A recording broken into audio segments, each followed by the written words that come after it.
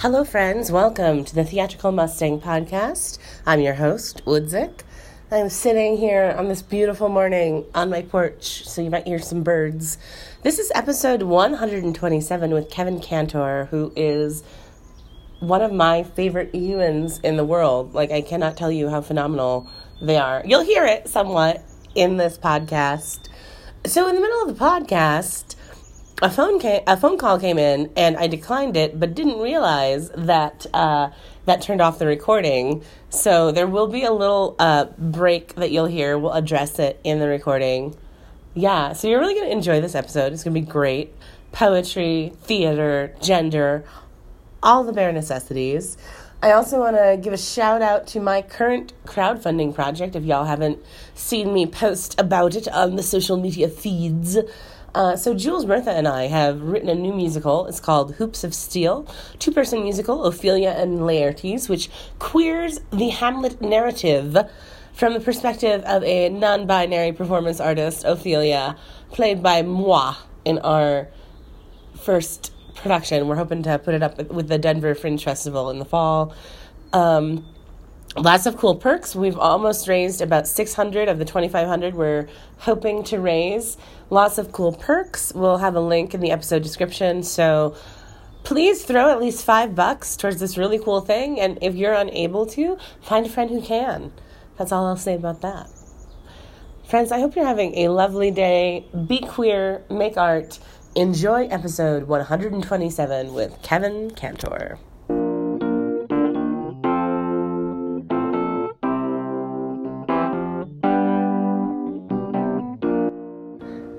Pleased as punch to welcome Kevin Cantor to the podcast. Welcome! Thank you. So right now you're finishing up the Milwaukee Rep leg of a new play.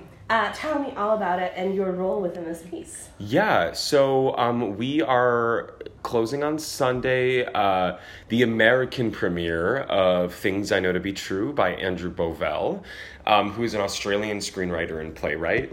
It had its world premiere in his home country of Australia back in May of 2016, and then subsequently had a production in London and a tour throughout the UK. But this is the American premiere here at the Milwaukee Rep. And I'm originating the role of Mia for American audiences, and it's been a wonderful time thus far. It's my first show here at the Milwaukee Rep, and yeah, it's been really wonderful. It's been really well received, which is exciting.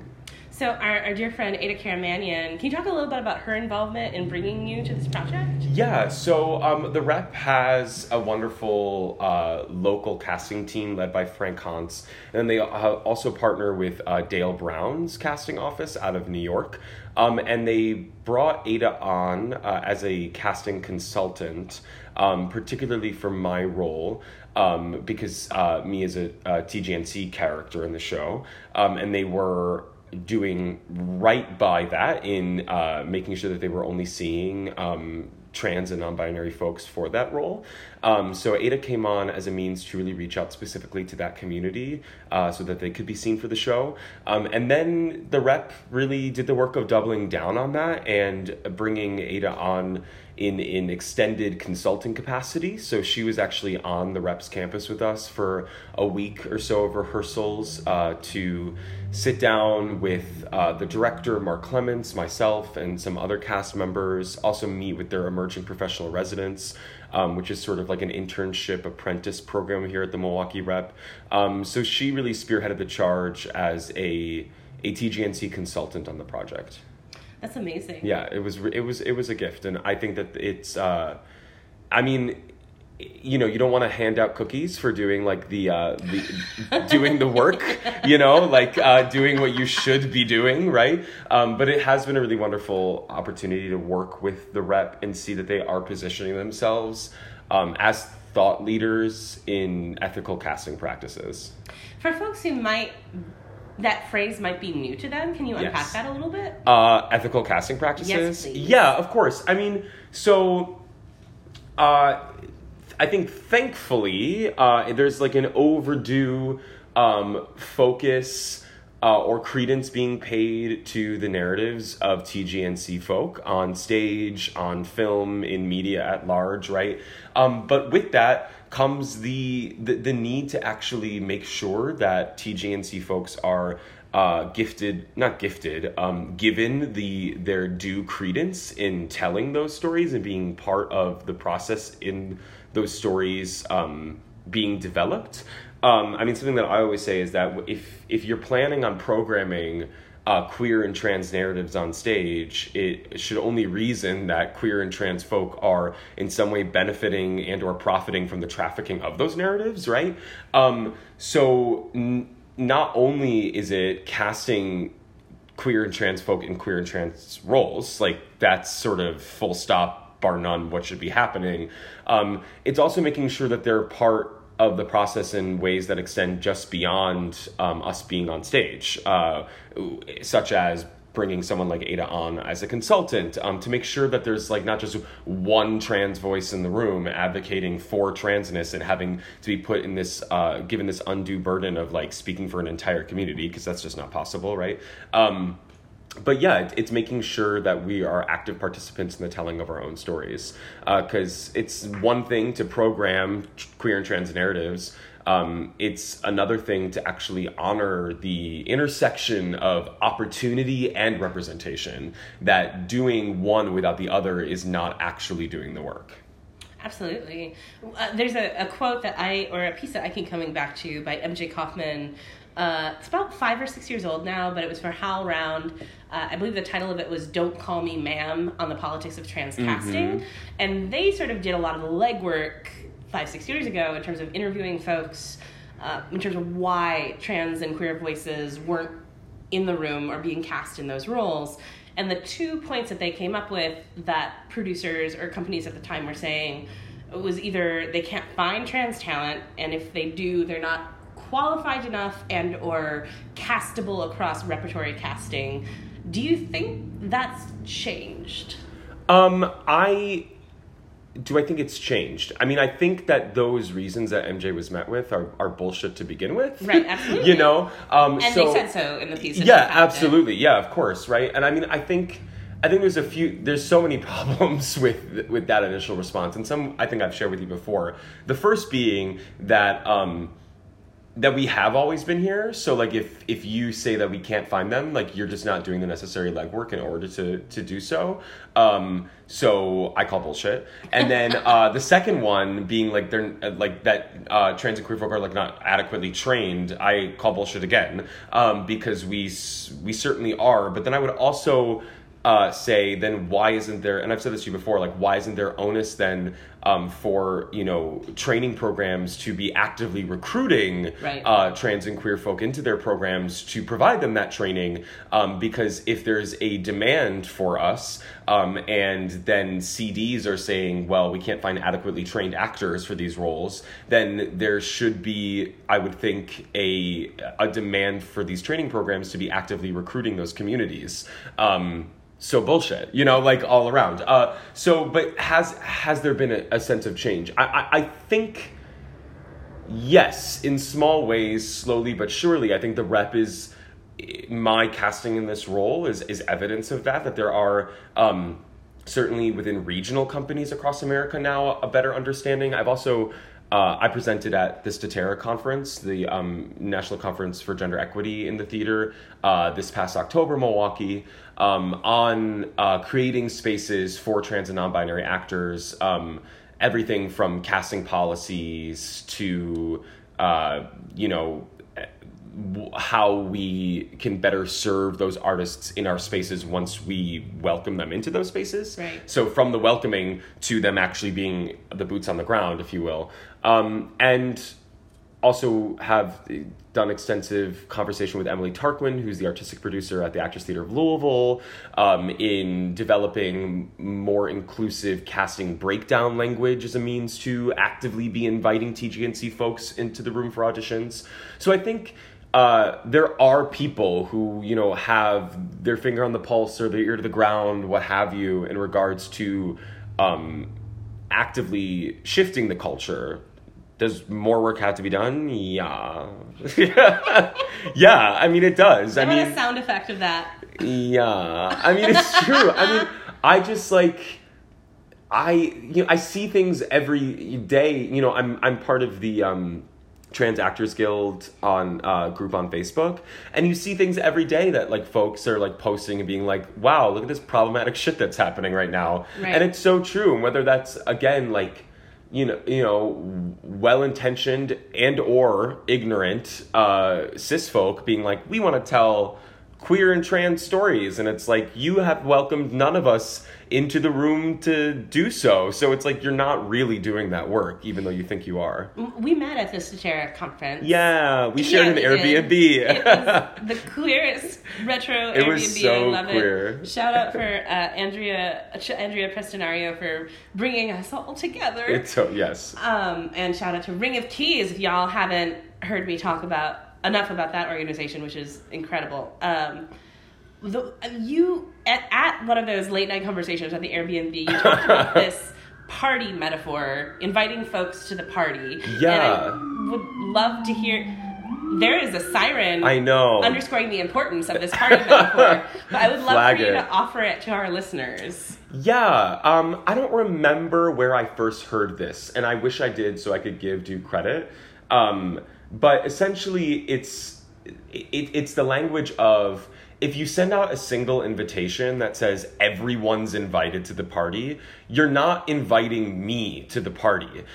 Which is to say, when it's like you know, everyone come out for this, right? I need you to explicitly state, like, we are actively seeking trans and non-binary and gender non-conforming folk for this role, right? Unless you specifically name me, I'm not showing up to this one party that you've just invited everyone to. That's not inviting me.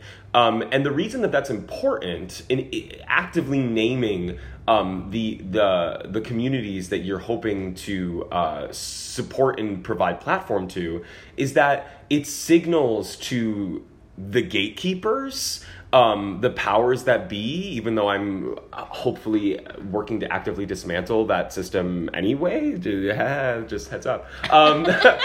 It signals to those gatekeepers that these are the particular communities that are in demand. Right. And otherwise, you're just paying lip service to the idea of inclusivity and diversity. And, like, the word diversity, again, is so problematic because it's so hackneyed that it's come to not mean anything. I believe, at least in the ways that a lot of, like, institutions that hold power use it, which is, again, just to pay lip service, right? So you have to actively invite individuals to the party. You can't just be like, everyone's invited, everyone has a seat at the table. Like, that's not doing the work. That's just lip service. Like, set a place for me. Absolutely. Yeah. I have so many questions I want to ask you. Where are we going to go next? Where are we going to go? It was interesting sitting in on those different sessions. Some of them we sat in together, some of them we sat in apart. Yeah. And there's some rhetoric that I'd love to unpack with you and get your opinion on and your response to. This having fairly large companies say, each year we see more and more trans, non-binary, gender non-conforming actors submit, ... And then to sort of push on that a little bit and say, cool, when can we see those folks on your stages in meaningful ways? And having the answer sometimes come back as, we're not sure if our audiences are ready, or we're actively considering it. What do you think that moment of hesitation is within some of these casting practices, and how can we sort of blast that open a bit? I mean, there's so much to that. I think that because companies of various sizes are facing, especially regional companies, are facing various challenges as far as their programming is concerned, based on, like, who their subscriber base is and what sort of programming they do, and whether it's new works or musicals or classics, you know, what have you, right? So there's that variable that plays into a lot. And the reason that I think that's worth mentioning is because those companies are then considering the ways in which TGNC folk fit into the telling of those stories. And that's, I think, one of the major hangups that people have, because they don't realize that, like, we can fit into any stories. You know, we've always been here. Like we Right. have the ability and should be given the space to be a part of telling those stories regardless. But I think that they frame this question you're asking through the lens of what their programming is, which is why I mention it. I think that, well, I'll use my experience here at the Rep as anecdotal evidence that regional companies are ready for TGNC actors on Absolutely. stage, and that our identities manifest in ways that extend beyond just the way that we portray whatever character we're portraying on stage. Like, my presence in the community as a trans non-binary actor working at this company, and someone who is out and is public about my identity and not in, like, you know, every day I walk into the room and am ready to start and engage in conversations regarding social activism, but in a way, living publicly does ask that of me sometimes. Maybe not in ways that I always am wanting to engage in, but it's just the reality, right? But inviting those artists into your community is more than just giving them a paycheck. It's actually engaging your subscriber base at large to new people. And I said this recently to a group at the Milwaukee Rep during a talk back that I am so grateful. Again, I'm using the language of grateful, but I am happy to be portraying and telling a story on stage that in part lends itself to my identity, but also my transness is not the most interesting thing about me. It's one thing about me, and that my identity was something that that offered me space here and incentivized them to bring me here was wonderful, but it's allowed them to let them know me as a full person.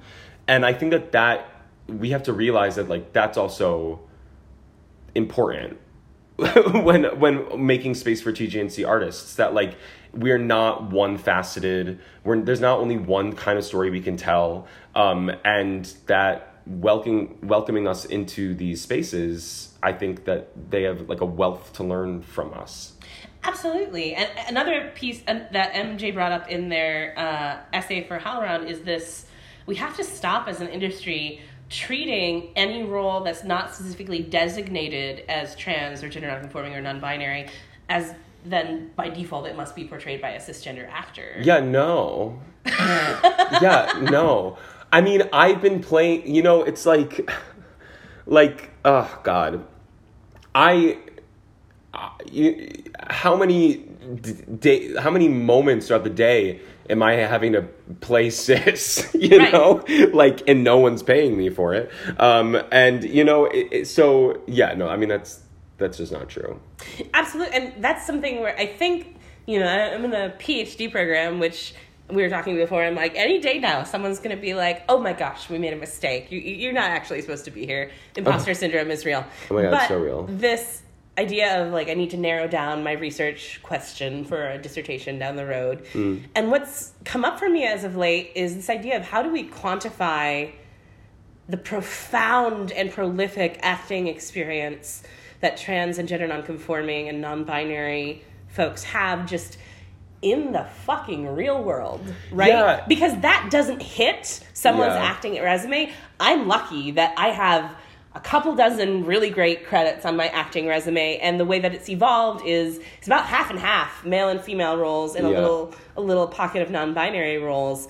But this thing about not being qualified enough, it keeps me up at night a little bit, and I'm trying to think about what research could be done or how it could be presented to casting professionals that, yeah, my resume might be a little light, but I have more acting experience than an MFA program could ever possibly provide me. I mean, it's so interesting because that language, I mean, when I feel like I've entered spaces where I've tried to convey a similar notion, but then I find myself wading into that dangerous territory of making making any sort of parallel claim that like trans folks are like inherently duplicitous or acting, you know, right? Because it's not that. It's that we are so used to code switching, you know, for the lack of a better phrase. Like we're used to certainly the idea of being aware of the ways in which we are perceived by another or an audience, if you will, right? That is something. So yes, there is a sense of performance, but like whenever, I always get wary of being like, oh yeah, I mean, we just did it. We were, you know, engaging in conversation ourselves about this, but yeah, it's like you tread that line, you toe the line of you never, because that's some dangerous rhetoric that people engage in about, you know, like TJNC folk are duplicitous or acting or faking or pretending to be someone they're not, and it's like that's not quite right. Yeah, no, absolutely. And one of the things my therapist says, sometimes I come in and I'm just like, I want to tell you about all the cool stuff that's happening. Oh, that's dope. And they're just like, yeah, because we get to be successful too. And I think the other side of that is we get to be boring too. And I want to see like boring fucking trans characters on stage. Thank you. and not boring, and not engaging, but like I think I just upgraded to Spotify Premium, and that comes with a Showtime subscription. And I want to see Asia Kate Dillon's work on Billions, because I had another person in my PhD program Facebook message me, and he was so excited. He's just like, yeah, sometimes Taylor's an asshole, but they always get their pronouns right. Right. Well, I mean, it's like, we're still at that point where a lot of trans narratives are about just their transness. And like, again, that's not the most interesting thing about me. And I mean, I've also said this when talking, so this play that I'm in right now, Things I Know to Be True, is written by Andrew Bovell, who is a lovely human being, brilliant. I had such a wonderful time working with them. And he is a straight cis white man. And we had a lot of conversation about what it means to write outside your own experience, lived experience, and like the ethics of that. And he was pretty emblematic of I think best practices, in the sense that he has written this TJNC character, and now in this iteration, they've done the work of casting a TJNC actor. And one of the first things that we did in our first week of rehearsals, we sat down in the room, and he's like, I just want to listen to you. What do you feel is ringing false? And like, let's fix it. Can I pause there for a brief second? Did you get an extra dramaturgical fee above and beyond your acting fee for doing that work? I did not, but I did not. Just an idea to throw out for people who are producing. Yes. No, absolutely. It should be a line item on your budget that if you're going to have someone speak on their own experiences, in a way that doesn't exist in the room without them, that you should be compensating them for that labor. The reason that I didn't press on the issue was because I knew that they had hired Ada as a consultant. Right. That I didn't feel like I was the sole voice in the room. I knew that they had done some outside work in bringing someone else on board. Had I been the only individual, I probably would have pressed the issue more. But again, like Andrew and Mark, the director, really made the space for those changes to happen, and they did, and that was really important. Now, that being said, I still long for more plays that, again, trans characters are allowed to exist in a way that does not focus, obsess, or dramatize specifically that facet of their identity. Like, we do more than exist as TJNC folk. Like, I want boring, not boring, but it's not about that. Yeah, hire me because I'm a fantastic character actor. Yeah. You know what I mean? Hire me because I'm a great character actor. And I mean, yes, I would love to come in for trans and non-binary roles, but I'm honestly even more excited about, just got cast as one of the conspiracy dudes in Coriolanus with local theater. And I'm like, I'm more interested in doing that and seeing just what my body and my experience moving through that narrative does the entire story. Yeah, I mean, I think, so I love doing new work. That's what I'm really passionate about. I also really love working on classics, which I realize feels like a little paradoxical, but it's because I feel like working on classics always kind of feels like doing new work. But I really like new plays. So what I'm really interested is I would love for more regional companies to be more interested in actively programming trans playwrights. Because trans playwrights are the ones right now who are writing those roles for TGNC folk that allow them to do more than just interrogate their own transness. So I as a non-binary person do want to be playing more non-binary roles, but not roles that are obsessed with the fact that I'm non-binary. Just roles that are written for me that are fun and exploratory and three-dimensional. And again, I am happy. I'm like thrilled to be originating this role right now. And it's my first time in my career as a TGNC actor playing a TGNC role, which is like so wonderful. And I hope to continue doing it. But right now, the wealth of those roles that seem available are largely written by cis folk, in which, again, those characters are really only interrogating their identity. And like, that's just not something I want to continue to be doing. I know myself. Yeah. I don't need to teach cis audiences through the vessel of character about myself. I would rather, like, I mean, that is part of the work. I don't think it's not valuable. I see the value in it, certainly, but I don't want that to be the only thing that trans and gender nonconforming characters are allowed to do on stage, is teach cis people like who and what we are and how we operate in the world. Absolutely. Let's just take a moment to like rap on trans playwrights that we know. I know a great resource is the Trans Lab program. Yes. And I believe that's done in collaboration with the Public Theater, and MJ Kaufman and Ada Karamanyan are kind of at the helm of that. Mm-hmm. Yes. They just announced their second cohort. I'm not in it. I did apply. I'll apply again. But you're a playwright, right? And so you're a playwright. I'm a playwright. That's two. Ayla Sullivan, MJ Kaufman. Yeah. Who else can you think of? Basil Kremendall. Yes. Kit Yan is also, I think, part of is Trans Lab. Not, I think. I know that they are. You said Ayla. You said MJ. I said Basil.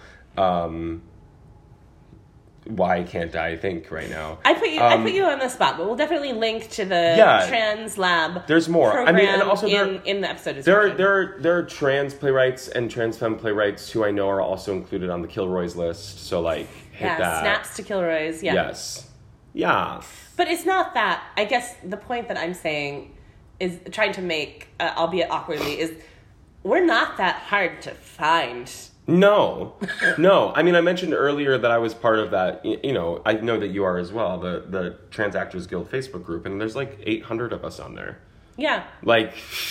But I also think that it's important, and hopefully it's okay for us to be talking about it, that it is a private group. Oh, absolutely. We need that affinity space to be like, how many times have you seen something where it's like, I need to renegotiate this contract, or I don't know how to handle this situation, or I even posted in there when I was having issues being misgendered during a rehearsal process. And it's important that it's an affinity space, but any of the folks that we've named, or just I will offer myself, like, freaking reach out to me. I'm the only Woodzik on Facebook, and I will post in that group for you. Yeah, absolutely. I mean, it's there as a tool, right?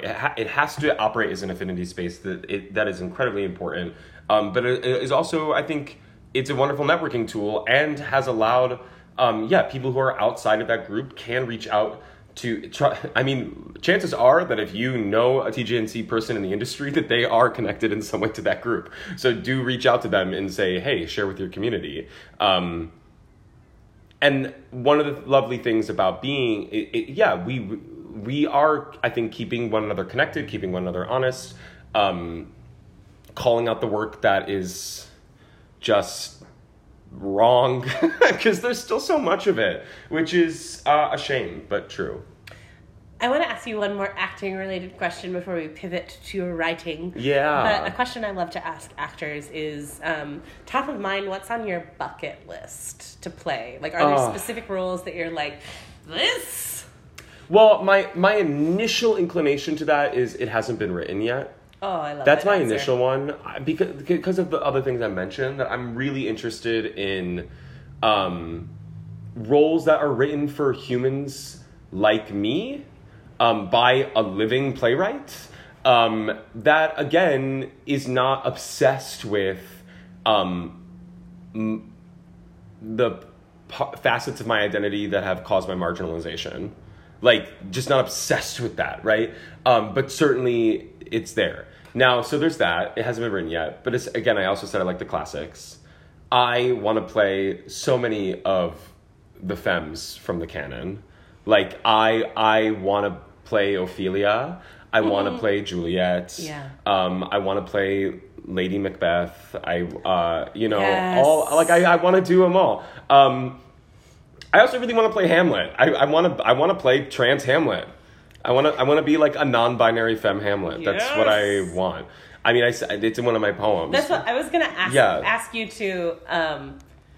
to read maybe a portion of that poem, because that's one of my favorite poems that you've written, to sort of transition I can us. totally read that poem. Amazing. The bridge from theater then to your poetry. Will you gift us with that? Yeah, shall I read it? I would love it. I have it right here, and I will pull it up, and it will be super quick. This is I'm transitioning on just the podcast.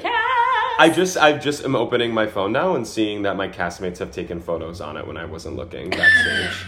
So that's wonderful. Okay. So this, I recently played Iago in Othello and had a wonderful time. It was a wonderful season.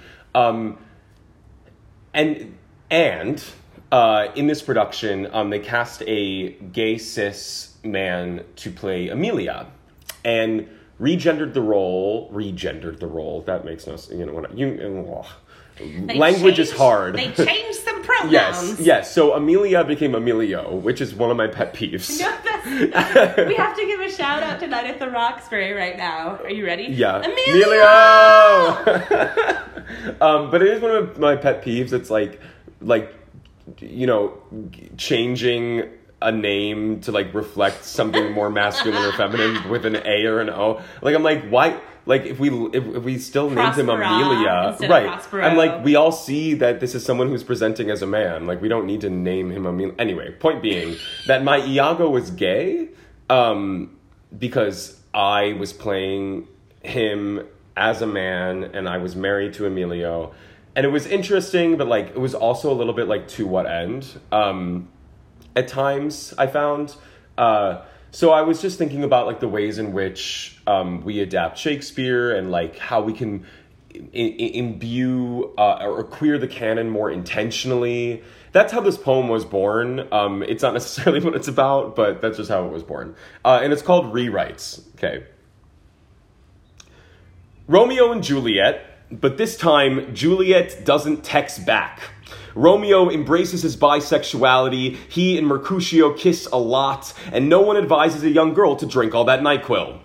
Taming of the Shrew, but this time, no one is expected to laugh watching a man starve his wife. And at the end, our fierce femme protagonist pulls a pin out of her fascinator, stabs Petruchio in the neck, and stars in the second season of Glow on Netflix. Hamlet, but this time, Hamlet is trans. A non-binary femme doing their makeup while asking themselves to be or not to be, because what is sitting down at a vanity and painting your hard face in its soft truth for the first time, if not interrogating your own mortality. And the royal family will invest in some really good grief counselors. And no one shames the young prince for crying. And the young prince doesn't gaslight their girlfriend. And no one dresses for their daughter's funeral, because no one drowns, because no one is stabbed, because no one has to die. You and me. But this time, we don't define our worth by how well our bodies retell someone else's story. And we laugh until we cry, and we cry until we laugh, because the binary of comedy and tragedy, like all binaries, cannot hold us. And I embrace grief as counselor, and I am not afraid to be femme, and you are not afraid to text back, and we throw a funeral for shame, and we kiss a lot, and we invest in some really good stars, and we glow every second of every season. Thank you so much. A poem. I need the text of that poem, because that Hamlet stanza is really informing a new piece I'm working on right now. And so thank you for that. I think so this is the second portion of our podcast because I didn't realize that this app stops recording if you get a phone call, even if you decline the phone call. Oh, look, there are lines now that says that, that wasn't happening before. I am a master of observation. No, it's obviously. Cool. So you have just, in terms of what our listeners would hear, I feel like Last Week Tonight when John Oliver can't show Parliament clips in the UK. And so, oh my God, I love that shit. So he's just like, Gilbert Gottfried is going to read an oil change commercial to you instead without any explanation. I love it. But we're back! Yeah. And so we were talking about your poetry. Yeah. Tell me about your poetry after sharing that delicious poem. Yeah, so in addition to my work in the theater, I also work as a spoken word and performance poet. And I do mostly college and university shows. Right after I graduated undergrad, I did a 9-month tour, toured around the country, did about 85 performances, slept on a lot of Greyhound buses. It was a time. But now I do when I'm not on contract. I said this before, but Kevin Cantor Booking at gmail.com. And a lot of my work explores gender identity and queerness, mental health, rape culture, and survivorship. I'm going to the University of Michigan next week. I'm the keynote speaker at their Take Back the Night rally. And yeah, I mean, I call myself a spoken word and performance poet, particularly not because that I long for work to exist off the page. That's something that I'm really passionate about. And hackneying. There are some schools of thought that are if the poem doesn't work on the page, then you're not doing it right. And I'm like, okay, fuck you, whatever. Because I do long to create actual live space for the stories to be told. That's why I call myself a performance poet or a spoken word poet. It's less about the aspect of performance as much as it is that it demands for it to be a live shared experience between audience and speaker, much like theater, right? And I'm very passionate about creating and upholding those spaces for stories to be shared and told. Not to say that you shouldn't buy books of poetry. You should, because there are so many brilliant poets who are living and writing right now, and they need to pay their rent, so you should buy books. But you should also buy tickets to their shows. Yeah, and that's what I do as a poet. And you can also find my book on Amazon. It's called Endowing Vegetables with Too Much Meaning. And I'm working on my second manuscript right now, which is called Please Come Off Book.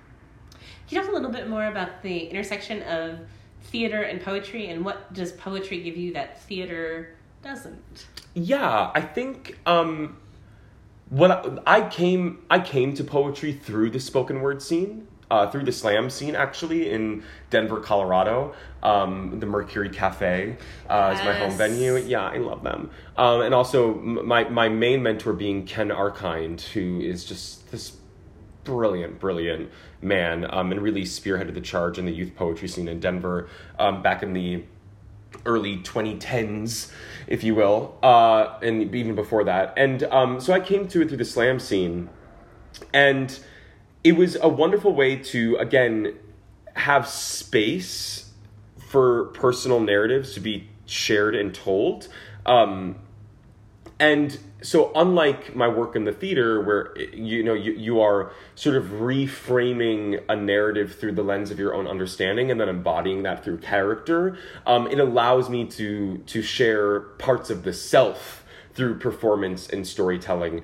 So they're both similar in the way that they're manifested on stage, but it's exploring the self rather than a character's narrative. But both things I'm incredibly passionate about. And I think that we always think of the theater as a tool of empathic reasoning and as a means to like teach empathy through storytelling. And I think that spoken word and poets really get to the crux and core of that work. Lauren Zuniga has in one of their poems the line, "Everything I've learned about being a good queer, I've learned from poets, and poets are cheaper than college." And it's so true. And at the end of the day, I think that I am a better global citizen. I know more about this world and my place in it and the work that I can do from having listened and being gifted with the stories of other poets. It's the fucking truth.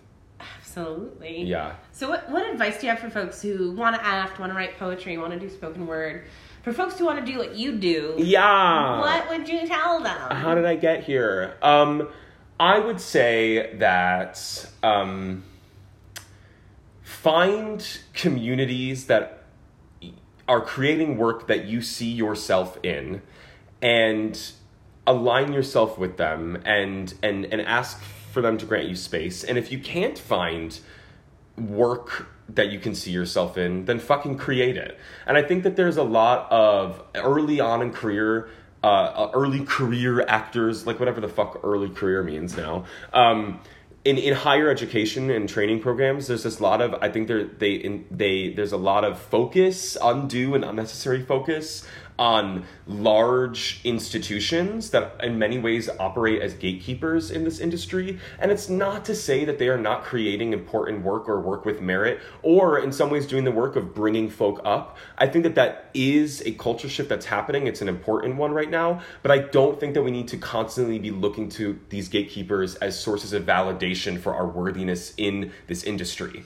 That we are worthy on our own merits, and we have the faculty and agency to tell our own stories on our own terms. So do that fucking work. And then those institutions will take note, and they're starting to see the profitability, marketability of our stories and narratives. And I say, don't let them take it without taking you along with it. You know, like if they're going to profit off of the trafficking of queer and trans narratives, they best well be sharing that profit with those communities. So yeah, do the work. And then go see others work, right? Yes, go see others work. Go to your friends' plays. You said this, be a good citizen, a theater citizen. I mean, I live in New York now, I'm based in New York. And I have a lot of friends in Chicago, and the number of times that like I have to like actively hassle people to come. I mean, here's the thing. I understand the proverbial like, come to my improv show, and me being like, I don't want to. But like when someone is like, you know, creating a new play or doing a new reading, like support the work of your friends. Get on the fucking train. That can't exist in a vacuum, right? It can't. Because you want to show up for them, so they show up for you. I think there's a reciprocity and a karma. Don't click interested. Click going, bitch. Like, go. And then, because I know you have to be at your call. I have to go to a play. You have to go do a play. But one of the questions I always love asking folks who are currently in production is there a line from the play that you can take us out with? Yeah, so Things I Know to Be True by Andrew Bovell. The context that I'll provide for this line is that this play... What I love about this play is that he has written a show that allows profound moments of grief and revelatory moments of joy to share space and cohabitate. And that rich dualism, I think, is actually emblematic of the way that life actually operates. It's about a family, loving not enough or loving too much, or maybe not loving in the ways that you need. So the line that always sticks with me, and is as simple as it is, Rosie, played by the brilliant Aubin Hegley, says at the end of the show, life goes on. And I think life goes on. And it's important to remember that this show reminds us that change is the only constant, and that love between family members, chosen or otherwise, you can still fail people that you love, but that doesn't negate the love that you have for them. So while change is the only constant, I do think that love tethers us to the catalyst of, that inexorable moving forward. Yeah. I love it. Life goes on. Life goes on. Thank you so much for coming on the podcast. Yeah, thank you for having me. Yay. Bye. Bye.